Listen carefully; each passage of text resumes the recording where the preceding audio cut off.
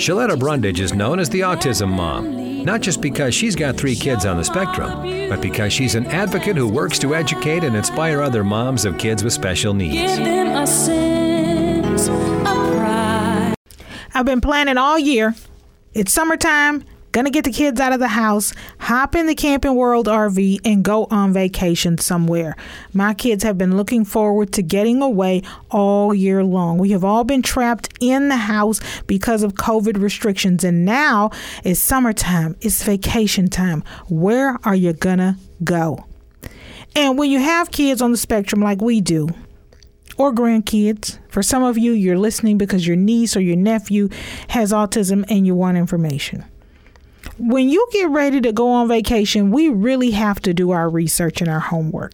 We can't just take our kids somewhere and pop up and hope that the place that we picked is going to work out, right?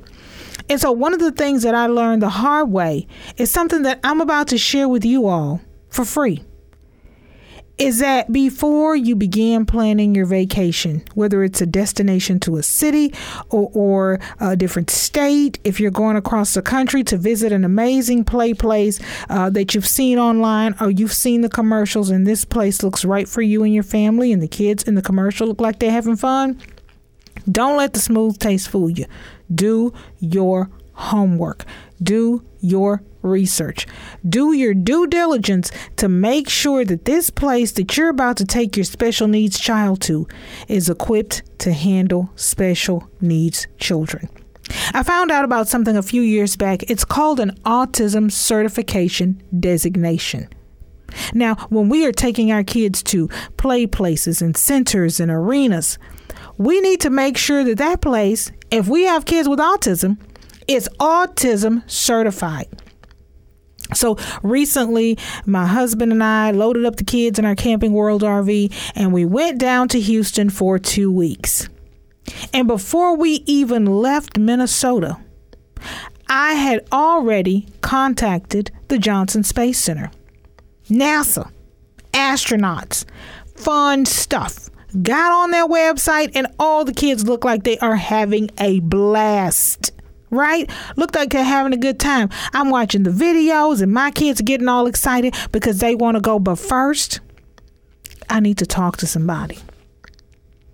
And the one thing that I found out when I did my research about NASA at the Johnson Space Center in Houston, Texas, was that they have an inclusion director, a former special education teacher whose main job and goal is to make sure that the kids who are coming to NASA, to the Johnson Space Center, who have special needs, have the things that they need to enjoy the experience.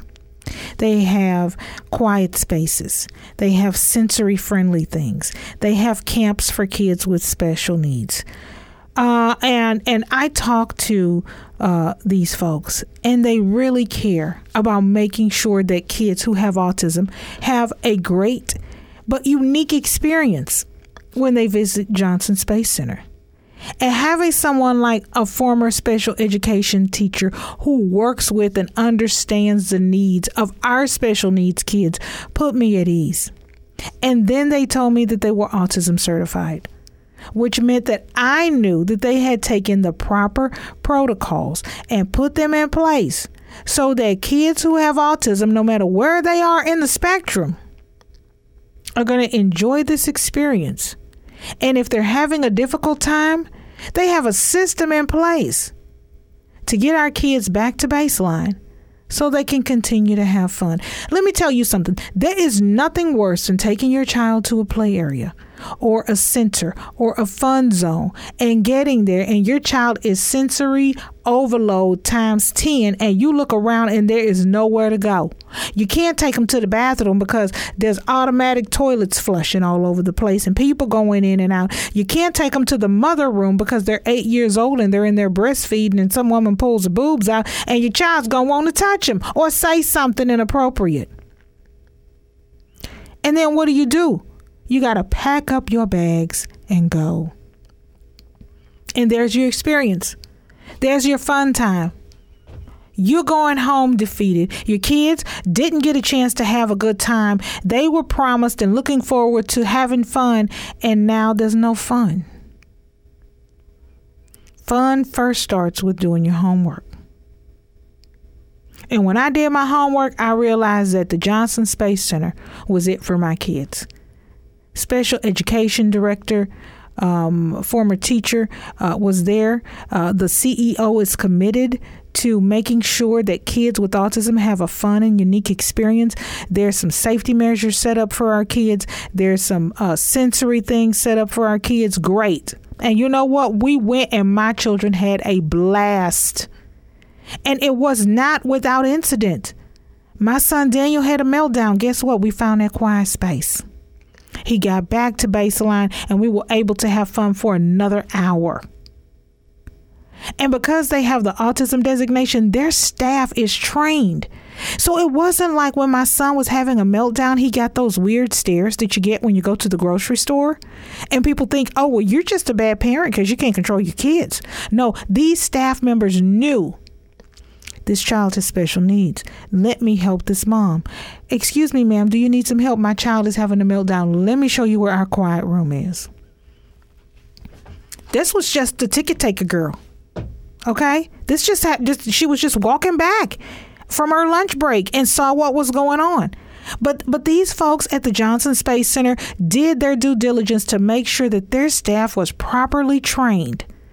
Or not just if I came to them and asked for information to give it to me, but their staff was trained on how to spot a situation, understand what may or may not be going on, ask the right questions, and have the proper answers.